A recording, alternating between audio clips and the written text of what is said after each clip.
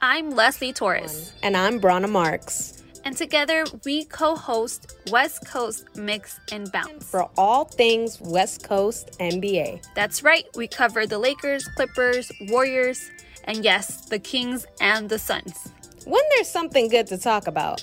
We have a new and fun episode every 2 weeks where we break down the craziest headlines in the NBA that pertain to the West Coast teams. We are such a niche podcast that you won't find anywhere else. I mean, two girls with experience in the field talking West Coast basketball. You want to listen. This is West Coast Mix and Bounce, brought to you by LAFB Network.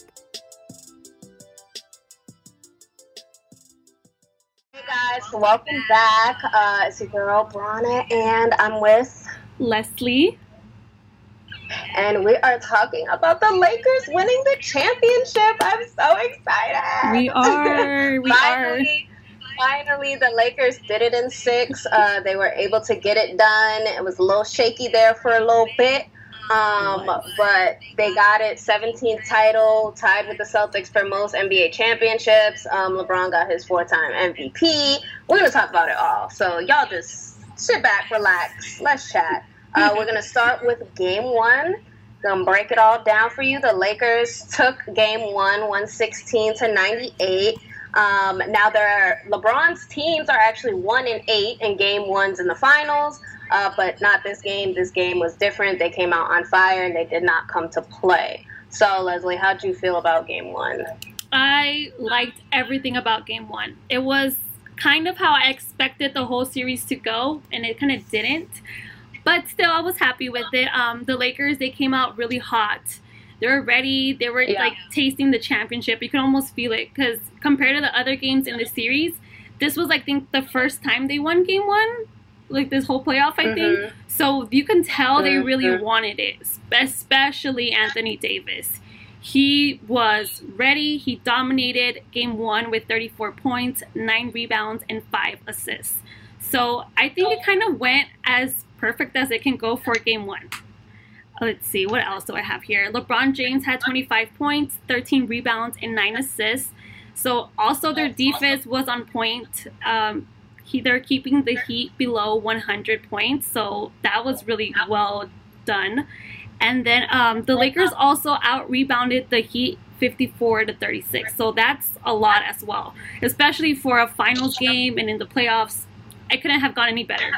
Yeah, I totally agree with all of that. I think they brought the best out of themselves for Game 1 and kind of set the tone of how they were going to look throughout this series. And they had a lot of rest. They were one of the only teams to, come into the series. I think they won every other series within 5 or something like that. So they were well rested. So I don't think it was a surprise that they won Game 1. Like I said, it was definitely a little shaky because the Heat came out on fire. Jimmy finished with 23. He kind of hobbled around with the ankle injury. Kendrick Nunn finished with 18. Hero 14. Jay Crowder 12. So, they're big starters. Everybody had over 10 points. Yeah. And they looked good. It looked good. The thing that sucked was that they lost 2 big stars. Goran Dragic left in the second quarter with a torn ligament in his foot, and then Bam went down with a left shoulder strain in the third quarter. So it was like, oh no, is this going to be a sweep? Or are they going to be able to pull it together? But they did. And in Game 2, they didn't win. The Heat didn't win, obviously. Yeah. But they were still there. And also, to note, in Game 1, the Lakers had 15 three-pointers. Yes. They were 9 of 11 from 3 in the last 16 minutes of the first quarter. So they were coming out shooting threes, and you knew it was a problem because they're used to being in the paint. Like we always say, they're big guys. They get in the paint. They're more focused on getting points off of, the basket. So for them to come in shooting threes, we kind of already knew that it is what it is, and the Lakers were going to take Game 1. So Game 2, the Lakers take the lead 2-0, the first time for the Lakers to do that in a final since 1969.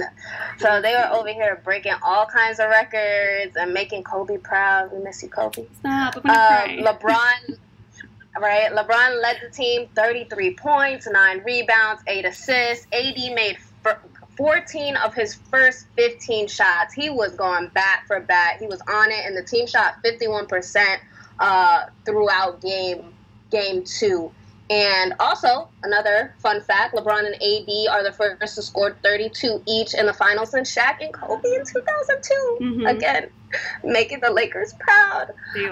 How'd you feel watching game 2? What did you think, like, the flow of that was? I thought the Heat were going to win. I actually thought the Heat were going to win, and then they didn't. So I was like, yes. And it was actually, if I thought game 1 was perfect, game 2 was even better because they kind of executed the game as how I imagined they would do it. And like you mentioned, another great performance by the Lakers. AD and LeBron, perfect, beautiful. LeBron finished with 33 points, 9 rebounds, and 9 assists. And then we also had the veterans come in and step up and kind of show why we needed to have them on the Lakers team. KCP, Rondo, they did what they were supposed to do, and they came in clutch. So when the Lakers needed to stop a run or give, like, you know, some momentum or some hope for the team, it was them two who got them going. And then playoff Rondo, full effect, 16 points, 10 assists. He had that clutch 3 in the third quarter that kind of like stopped that Heat run and then continued with the momentum. So he was definitely a perfect and important player for the team, for the Lakers. And it just, I'm as shocking as it may sound, given how KCP started off this season, it's crazy how we now the Lakers relied on him so much for this series. Like, he was on it. He was shooting the threes. He was, when you needed him, he was there to give you the shot, whether it was beyond the arc or running into the paint. KCP was on it. So, I mean, it was like a complete switch, which was great. I enjoyed game 2. Yeah, no, game 2, definitely the same vibe, same feeling. We love playoff Rondo. Love him from the jump since he came into the bubble. I was like, who is this Rondo? Okay, with the points and the rebounds and I didn't know he was like this out here. Mm-hmm. And if y'all didn't know, I've heard stats that he's the first player to win a ring with the Celtics and the Lakers, but I also heard he's the second player, so I don't know which one's correct. But either way, he's a legend and Hall of Fame, all of that. Great, amazing point guard, legendary. The Lakers just outplayed the Heat, and the Heat honestly played almost as equally as good as them. They both shot 50% from field goal range, between 35 and 40% from three-point. The one thing that shocked me was that the Lakers only shot 58% from free throw, while the Heat shot 91%, so that was a little weird. But the Lakers have been weird with free throws this whole year. Yeah, that's their thing. Like, sometimes they're like 0 for 5, like, for straight up, like, all free throws, and then it's like some days they're knocking down every single one. Yeah. So it was a little rough as far as the free throw line goes, but they out-rebounded them, out-assisted them, out-blocked them. They're just all down the stat line. They just outdid them. Yeah. That leads us into game 3. Oh, also, I wanted to note that Tyler Hero was the youngest player to start a finals game, and he was gassed this whole series. Not that he didn't show up, but he's only 20. He has such a journey to go through to grow, but I think this is really a good start for him. And the Heat had Olynyk step up and score 24 points. So the Heat, you could tell, I'm sure a lot of us weren't paying attention, but the Heat were adjusting when we weren't paying attention. Because they showed us in game 3 what they were doing, what they were trying to figure out. Yeah. Okay, so game 3, Jimmy Butler came out, 40-point triple-double, one of the first players ever to outscore LeBron in a big-time moment. Like, he showed all of us, and I'm sure I could speak for the whole basketball community, fans in general, that Jimmy Butler, we slept on him. I'm so sorry, Jimmy. I'm sorry we slept on you, bro. Apologize, bro. Apologize. Yeah, right. We apologize. My bad. He definitely showed up and said, I deserve to be in the legend, commentary. Like, don't forget about me. I'm a great player, and he proved that. Like I said, the Heat were adjusting between those two games on how are they going to replace their two big stars. Exactly. Dragic and Bam being out. Hero and Olenek had 17. Robinson had 13. Crowder had 12. Mm-hmm. So, and those were more points than they had scored in game twos, and they ended up outplaying the Lakers and tired them out. How do you think what did the Lakers look like to you? Yeah, the Heat definitely adjusted. It was close-ish because the Heat would go on like runs and then they'll pull away and then the Lakers will like cut it down and then but it came down to the fourth quarter, and that fourth quarter run where the Heat had, it was just there's nothing the Lakers could do anymore. So it was close to most of the game, but the Heat just wanted it a little bit more than the Lakers, obviously in game 3. But it was unlike the first two games because the Lakers' three-point shooting as well did not go as planned. I feel like the first game 1 where they had like 15 three-pointers, that was pretty amazing within itself. And then now you had game 3 where they're kind of shooting more how they normally shoot. So they only made 14 out of 42. So I wasn't going to expect a huge win. But their defense still kind of kept them in the game from the Heat going too far. But I mean, it ended 115-104, so it's kind of far. But like you said, the Heat adjusted. The Lakers also adjusted because they lost that game, and then they came back to game 4 to win. So Butler did everything in his power to kind of hold the Heat to a win, and it was nice. Yeah. And it was encouraging to see Butler kind of be the team leader after all of the media attention he got last season and his whole debacle with the Sixers. So, I mean, there was a lot, but I give the Heat a lot of credit. I give Jimmy Butler a lot of credit. And like you said, the young guys, they stepped up. They came, they played with Butler, and they were like, we're not going to let you go down alone. We have to at least win one, and they won too. So it worked out for the Heat in game 3. Yeah, for sure. Yeah, definitely. And like you said, it was close, but one of the biggest things is when you get, your star players on lower sides of the points, like AD being held to 15, the Lakers cannot win a game with their second biggest player scoring on only 14 points. You have to be more involved. You have to be aggressive, and he just looked tired and a little lagging. Like you said, they didn't really shoot from the 3 that well. 14 of 42. They had 10 turnovers in the first, so it was a little rough for them. And every team is allowed to have their imperfections and bad games, but people and fans and LeBron haters most of all, they're like, oh, they're going down and he's gonna beat them, yada yada yada. It's like, all right, relax. It's one game. We're gonna give them that game. They got it. It's cool. Whatever. Game 4. Game 4 was a different story. Mm-hmm. LeBron woke up. He had definitely more stats, filled up 28 points, 12 rebounds, 8 assists, and then AD stepped up in the clutchest moments, hit that 3 with the last 40 seconds on the clock. Mm-hmm. And he had 22 compared to 15 in the previous game. And then KCP, who we've been talking about, who's been taking a big leadership role. I would consider him like a number 2 to Rondo almost. Like, Rondo is definitely a facilitator, and he knows how to pick up the pace on the court. But I feel like KCP also gives that, like, shooting guard, like, I'm going to add a little fire, a little spice to when we're, like, dragging. Because there were plenty of lead changes throughout this entire series. Yeah. And I would say somebody like KCP, somebody like Green, somebody like Rondo is like, I'm going to give that extra fire when, like, our stars are, trying to take some time to rest and, with their 20, 30 points, etc. And I think that's what really led them to win that and go up on the series 3-1. Definitely better defense overall. For sure, yeah. Ironically, what also spoke to both teams' defenses is that it was only the third time in NBA history that neither team scored more than like 50 points in a half of the finals. So this speaks to both teams' aggression. What do you think about that game? I mean, I'm with you. The defense was from the Lakers side. The defense was so much better.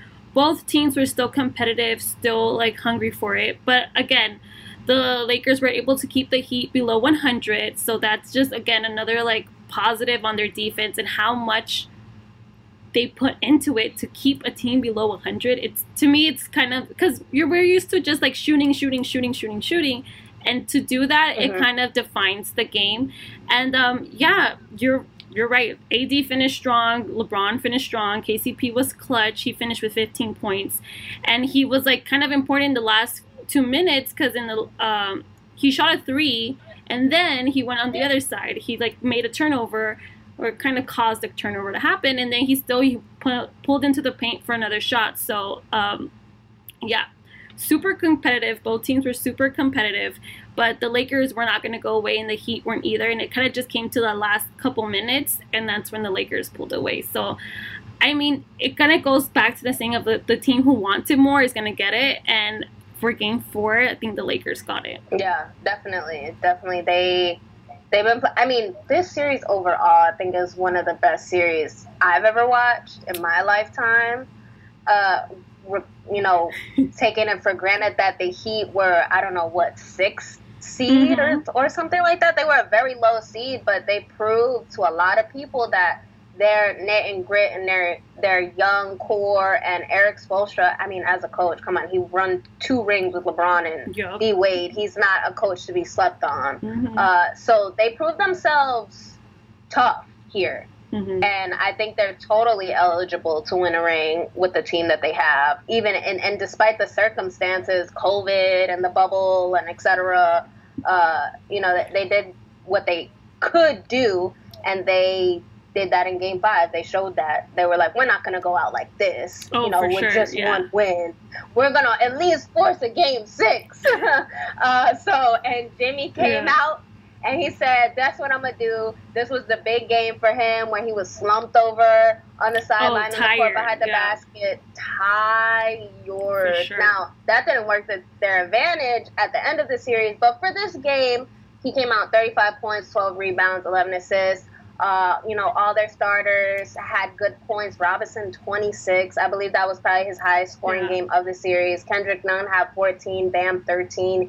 Hero 12, Crowder 11. They're in sync. They were in sync. They did a really good job. And despite LeBron's 40-point game, it kind of ended on a sour note. Danny Green missed a 3 in the final seconds to clinch the title. And he got a lot of blame and some death threats to him and his girlfriend, which I think is one of the sickest things ever to ever do. I don't even know why that's necessary. But, yeah, how did it make you feel? How did that make you feel? That was too extreme. I mean, let's rewind. Let's go back to the game. Everything you said, on point. How can LeBron finish with 40 points, 13 rebounds, and 7 assists and not win that game? That just goes to show how badly Butler and the Heat willed their way to the win, right? All right. Now we go to the last play. They could have had a chance. But honestly, if the Lakers would have played with a little bit less errors, more pristine, more like crisp, they would have not even had to be in that situation. The last minute play, they did it. Okay, Danny Green missed. Okay, I mean, I was upset, but it's Game 5. It's not like a Game 7, so I'm gonna let it slide. But we also have to think, after he missed that shot, Morris had the rebound, or he had the ball in his hands, and he just passed it. And that's also a mistake, and he's not getting death threats. I'm saying that he should have. I'm not saying that. I'm just saying that a lot of mistakes were made, and it's bad to focus on just one mistake, especially when you still have other shots or attempts to win the championship. And that's so horrible. No one should have to receive that. His fiance shouldn't have to receive that. It's too extra just for a game. And I know how much basketball means to people and how the game means to people, what it means. But that's just a little too extra for me. Like, it's not that important. It doesn't have to go that far. But yeah, I will say, I'll come to Danny Green's defense. His defense has still remained on point regardless of how he's doing beyond the arc or on offense. Like, some people would be, some players would be disillusioned. They would give up. They would just be like, ugh, sit me. I don't know. I feel like they were just like, if their shot is not going in, they would give up or they'll feel some type of way. But his shot doesn't go in. He still runs back, plays some defense. And that's kind of also been a strong point as to why he's been kept in the game. Because I know you've seen it on Twitter as well. Why is he starting? Why is he in the game? And all this stuff. Well, it's not just because he doesn't make the 3-point shots, but it's because his defense creates turnovers, creates something else on the opposite side of the court. So I will say that. I just think that was a little bit too extreme with the death threats. And luckily, they won Game 6, 106-93. Yeah. Luckily. Yeah, seriously. They did. The Lakers pulled it together, but just to definitely reflect on those last moments, I think fans and also sometimes media should be a little more realistic of how players navigate the floor in tough times. I mean, there's so much pressure on them. How are they going to figure out how to finish a game, with all these outside elements, despite the fact they don't even have fans, they don't have like actual physical fans in an arena, but they still have the noise, they still have the excitement, they still have the pressure, they watch the clock, they know what's going on, and they're like, oh, LeBron should have took the shot with 3 defenders on him. Are you serious? Would you have taken the shot? Did you play basketball 2 seconds of your life? Like, you know what I'm saying?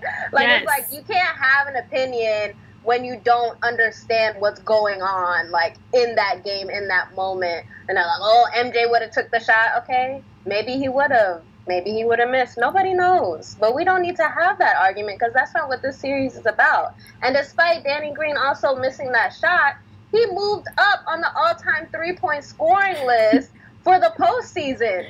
Danny Green's not to be slept on either. Okay, Y'all got him messed up. Exactly. He's still a great 3-point shooter. Y'all forgot he won rings with the Spurs? Like, come on, let's be serious. Let's not, inhale all the hype. Like, this is still an amazing team. And like you said, the Lakers came back and they won it. Sometimes you're damned if you do, and then you're damned if you don't. So it's like you have to live with what choices you make. And I feel if LeBron would have missed the shot, everybody would be like, you should have passed. If he would have not passed, everybody would have been like, you should have shot. So you might as well just do whatever you feel you want to do in that moment, and that's about it. It's a life lesson, actually. Right? It is. Like, F all these haters and peoples with opinions. Do you, boo? The rules are made up. Do you? Exactly. You know what I'm saying? Like, and despite the pressure that they were also playing in the Black Mamba jerseys that they had been 4-0 in, now they're 4-1. And I saw a tweet that upset me and was like, "Stop making this about Kobe." Who else is this supposed to be about? If Kobe wasn't on the Lakers wouldn't be the Lakers without Kobe. You know what I'm saying? Mm-hmm. Like, of course we're gonna make this about Kobe. All these opinions. Twitter be so toxic. Too many. There's too many. So many opinions. But like, I honestly, and it's a tough situation. I know everybody has been talking about the NBA bubble and how it was like the great equalizer, and everybody's gonna get the right chance to play and to do whatever. Okay. But it's tough, like you mentioned. LeBron was there without his family. Many people were there without family. Just having one person or 2 people there is not the same as to coming home, playing at the arena, going home and flying back and forth. I think Rondo said, this one was by far the hardest one. So, and he's played against the Lakers, when he was the Celtics. So I felt like that was a hard one. And he's talking about this bubble experience being difficult. He's like, everything is not normal. Your family takes a toll on you. You're not eating the same food. Your regimen is not the same. Like, everything, your bed is not the same bed. What if it was a crappy ass bed? Like, I need my sleep. I know I do. So, imagine being a top tier athlete and not having, your own bed that you're, so accustomed to. So, I mean, in some kind of way, yes, it does equalize something, but there's other things going on behind the scenes that people don't see that can affect either your level of play and what you can bring to the table. And so I feel like not cut them some slack, but just be more mindful that there's other things happening, things.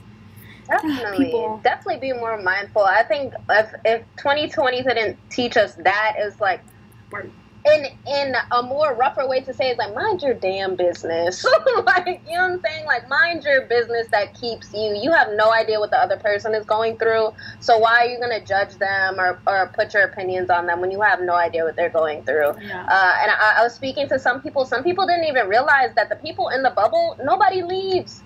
Everybody, the housekeepers, the cleaners, the chefs, the trainers, they all stay in that bubble. That's why it's a bubble. It's just them. Yeah. And, you know, the bubble gets smaller and smaller as more teams left, more reporters left, media left. Like, those announcers were in there. They, you know, couldn't be around their family. So people don't understand that the Lakers won. Like, yes, there's an asterisk, but I agree with the more of the argument that there's an asterisk because it's tougher to win. Not because it's easier to win. In any degree, it's not easier. I mean, like you said, I wouldn't be able to focus if I didn't have the chance to at least go home and recharge and reboot with my people who, you know, my support system. So that's different. And the Lakers pulled it off despite the haters, despite the expectations, despite the death of Kobe Bryant. You know what I'm saying? Yeah. Like, despite all of that, and LeBron said, we all deserve our respect, and I want my damn respect too. And I need that on a t-shirt. So if you know anybody selling t-shirts with that on there, please let me know. When you get one, then you send me one. I'll note that. So this is their first title in 10 years. A decade. 106 to 93. What were you... I mean, they really crapped on the Heat. They led by over 30. So at some point I was like, dang, I'm about to go to sleep. I'm tired, but I really want to watch them, like, you know, win this championship. How did you stay focused, and like, what were you excited about the most throughout that game? I'm not gonna lie, when they had like that 36-point like lead, I was mostly on Twitter just retweeting stuff and seeing what everybody else was saying, because it was another game. Like I mentioned, they kept the Heat below 100, and it was kind of uncharacteristic of how the whole series has gone. The Heat were on top, the Lakers were on top. Like, there was always like that foot on the pedal. And then to this game, it was like surprising to see the Heat just like kind of flounder and like give up so quickly. Because I mean, I had been used to seeing them being more competitive, and they just seemed like they were tired. And it sucks because you have to be ready for 7 games if you want to be the champion. So, I mean, it happens.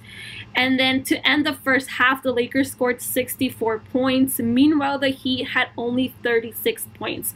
From there on, I was just like, I want to be on Twitter. Because that's what it seemed like. Yeah, and they made runs and they tried to get close, but they never really got close. They never led. So this was all Lakers. The whole game was them. And, on the other hand, the Lakers should have been tired as well, but it did not show. They knew that if they let Game 6 go, it was going to be a disaster. Like, you cannot go and let the Heat win Game 6. So this is the game that's like do or die basically for them. And they showed up and they did that. So, I mean, what else can you want from a win? Like, they executed it to perfection. They were on top of them. Their defense was on top. Their shooting was but I mean, when you have good defense like that, your shooting doesn't need to be perfect either. So, I mean, it's crazy because now they have their 17th title. They now tie with the Celtics, and they won this championship in a bubble during a pandemic. Like, that's crazy. And it's such an emotional win.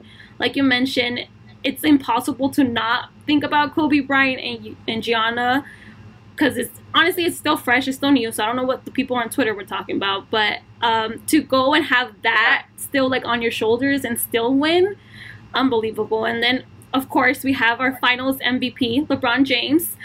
Unanimous. I gotta turn around. Oh, y'all gonna see my pajamas. Look, gang on my back. Exactly.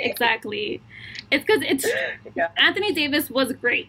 Everybody else was great, but LeBron just took it to the next level, as he does for all of his like finals appearance that he's been in. He gets his 4th finals MVP, 3 of them with 3 different teams. So that's one is crazy. And then he's the only player in NBA history to have 4 Finals MVP and then have 3 of them be with 3 different teams. So that just tells you that he goes to different teams and he can win, basically. Yes. He is that. He's what makes the team. And then you have another stat, like he's one of 2 players to have 4 or more Finals MVP. And then that other player is, of course, Michael Jordan. So to not give that man his respect is unacceptable at this point. You have no more excuse. There's no excuse. And if you do, you're just a hater.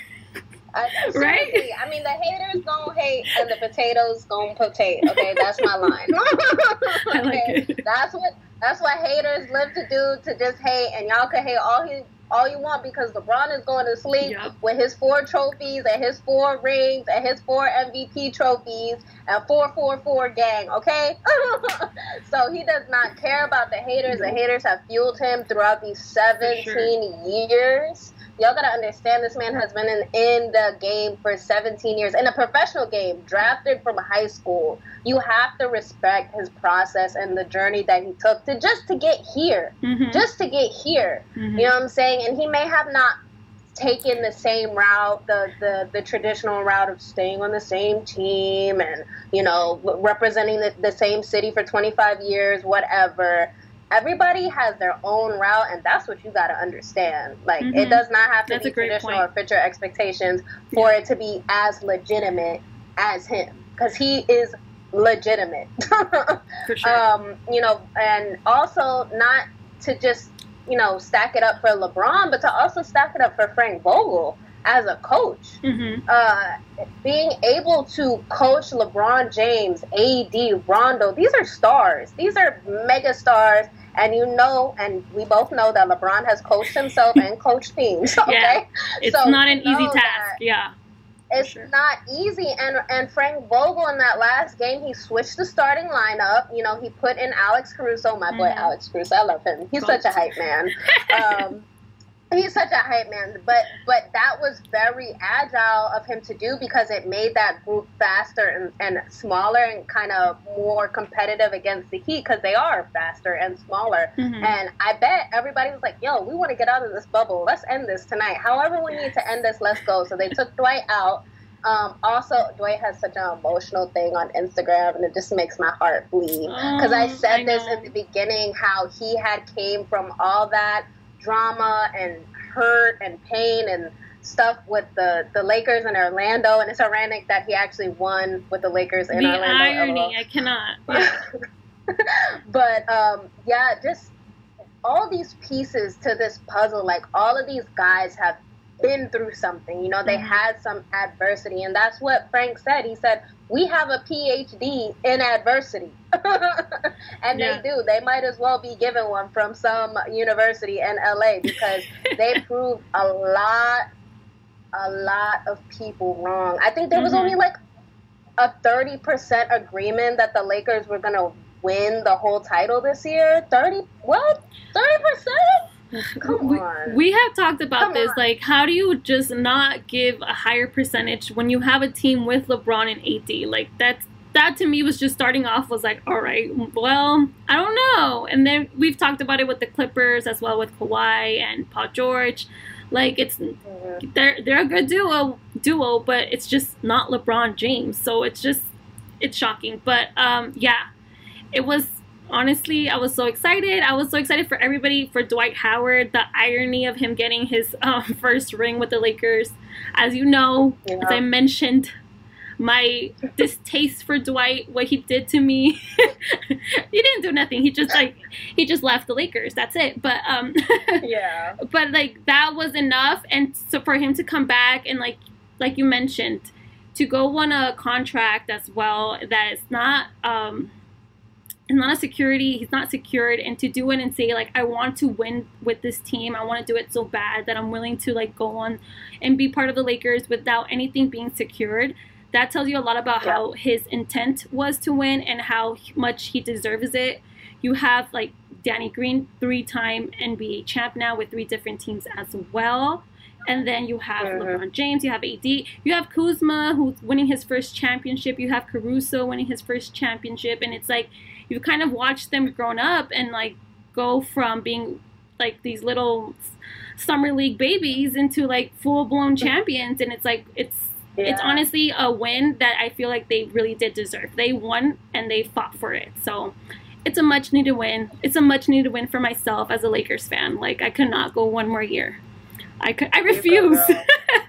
I refuse to go. It was crazy. Y'all really waited like for a good minute to get this, and like I mean I respect Lakers fans because they're proud, but dang, it's been a sad decade.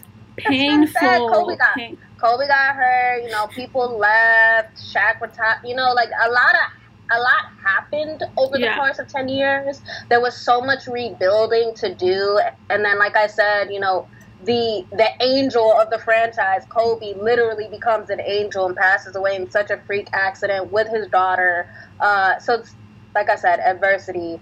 And people who take adversity and turn it into something as beautiful as a championship, I mean, you have to respect it. It's humbling. It's honoring. It's inspiring. And not to say that the Heat are not also an inspiring team, that they came through. Nobody expected them to. Not a single person. The Heat were never mentioned in a finals prediction. You know what I'm saying? And maybe not even predicted to win 2 games, but give it up to them too. That the whole NBA league, honestly, everybody did a great job as far as bubble idea, precautions, 0 positives of COVID-19. Most of the players had respect for everything that they were trying to do to keep each other safe. And I think, and obviously the social justice messages and the boycotts and just everything they really tried to do to impact the voting, and you know, giving money to felons so they could vote in the state of Florida. I mean, these players and these coaches, the staff, everybody really came out and showed that they care as a company. Like, as a $1 billion company, because that's what the NBA is. They're a $1 billion company. They run off money, just like most American banks. Exactly. But they had enough sense to be like, okay, if we're going to do this, we're going to do this in a invigorating platform kind of way. We're going to take advantage of the fact that we can play and show everybody why we're choosing to play.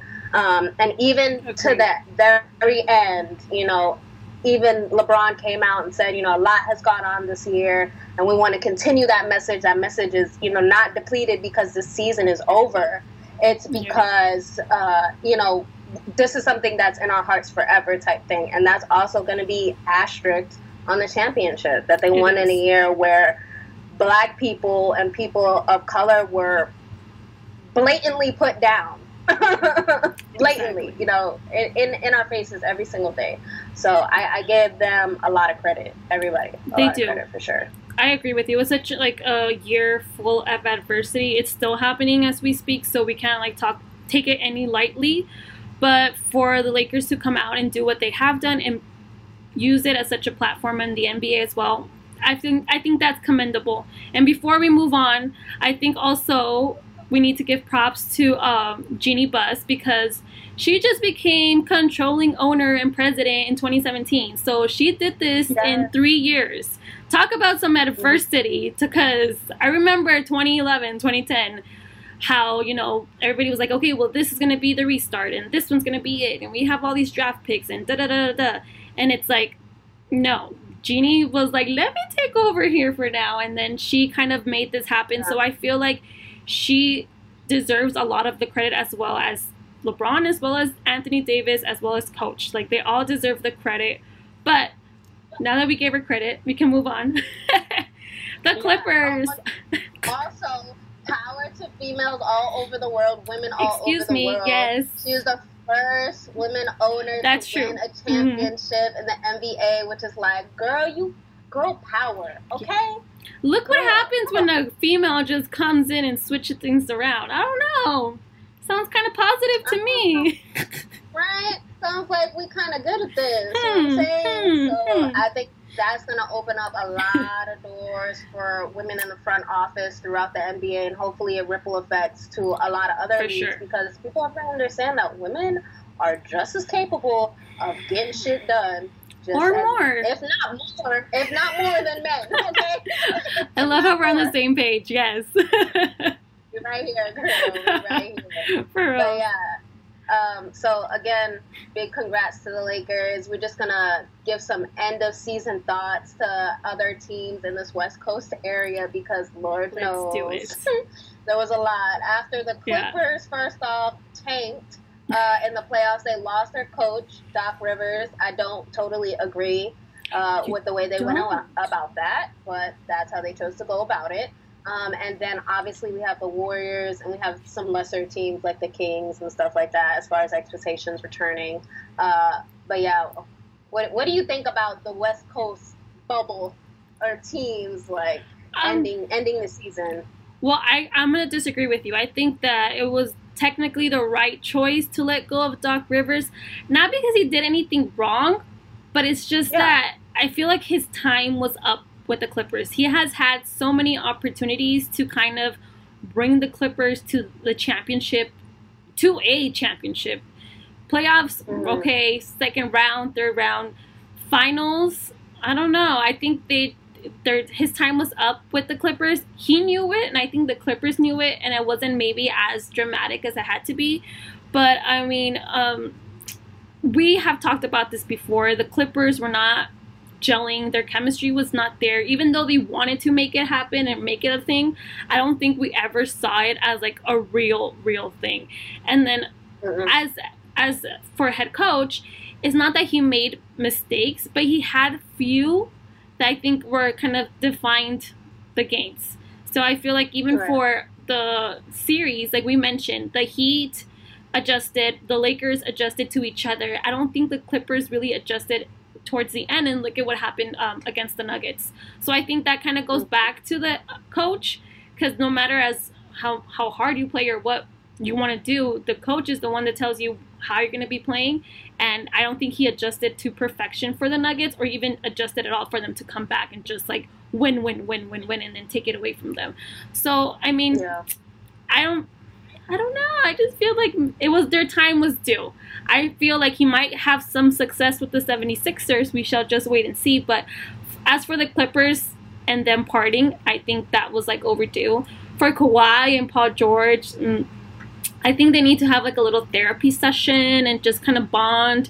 I don't know, because I feel like it just wasn't there towards the end. I don't know. I would be mad as a player if my other teammate didn't show up, or vice versa.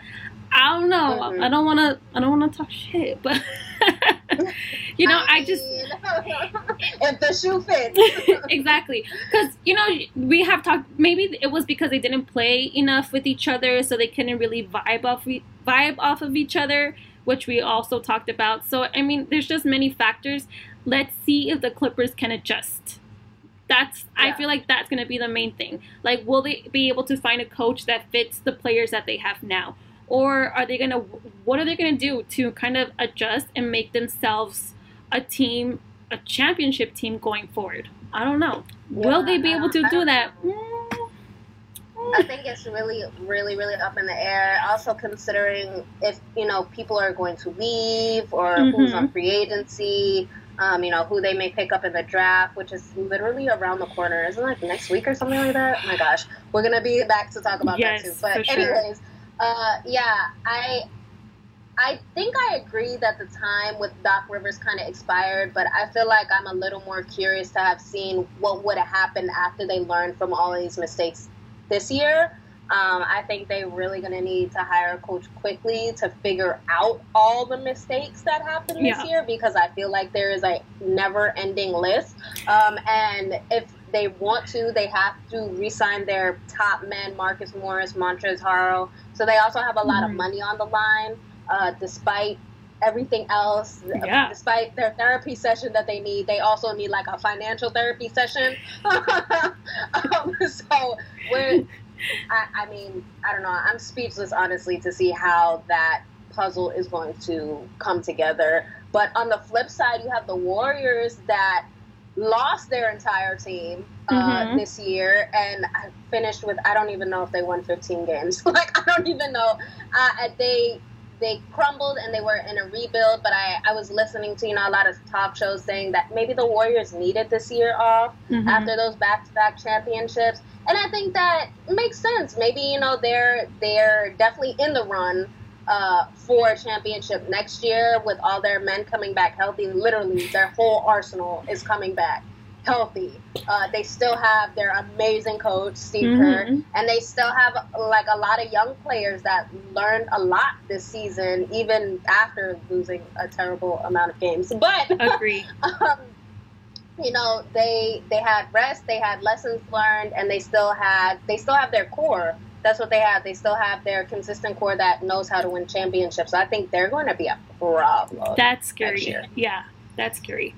I mean, it's win or win for them. So I feel like if you're going to get everybody back healthy and stay healthy, you can just and now that you've seen how the Lakers have played, now that you've seen how the Clippers have played, now that you've seen how the Heat have played, they're probably making adjustments as well and thinking, okay, well, we got to get ready if we are going to compete. We might go against these teams. So what do we have? What do we need?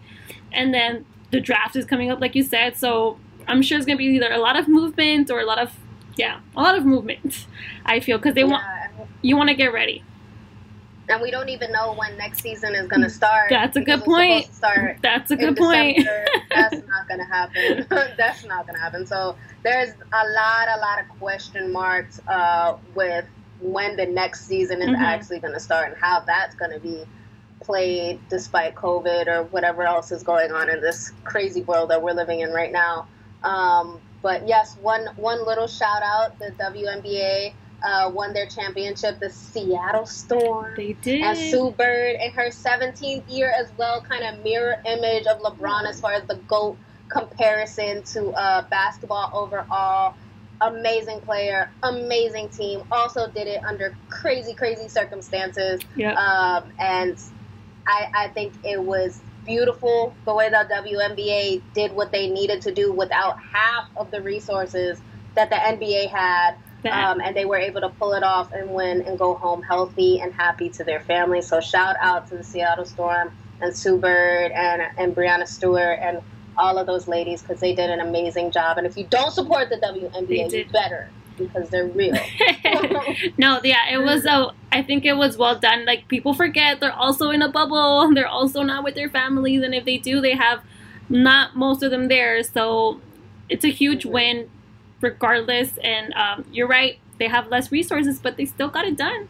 And their ratings went up, so that should tell you something. Yes. That should tell you something. 68%, I think, for the regular season, 68%. And you know why? Because they actually were willing to put the girls on, girls, women, whatever, female power, whatever. But they were able to put them on national broadcasts like ESPN, ESPN2, ABC, CBS, people, channels that people watch on a regular guide, no matter where you live, no matter what access you have to what cable. So I think if they keep putting money into that, getting them on TV, more people will watch, because people love sports. Yeah, for and women play just as hard as men. Even if the haters or the gaslighters want to think that they don't, they do. No, yeah.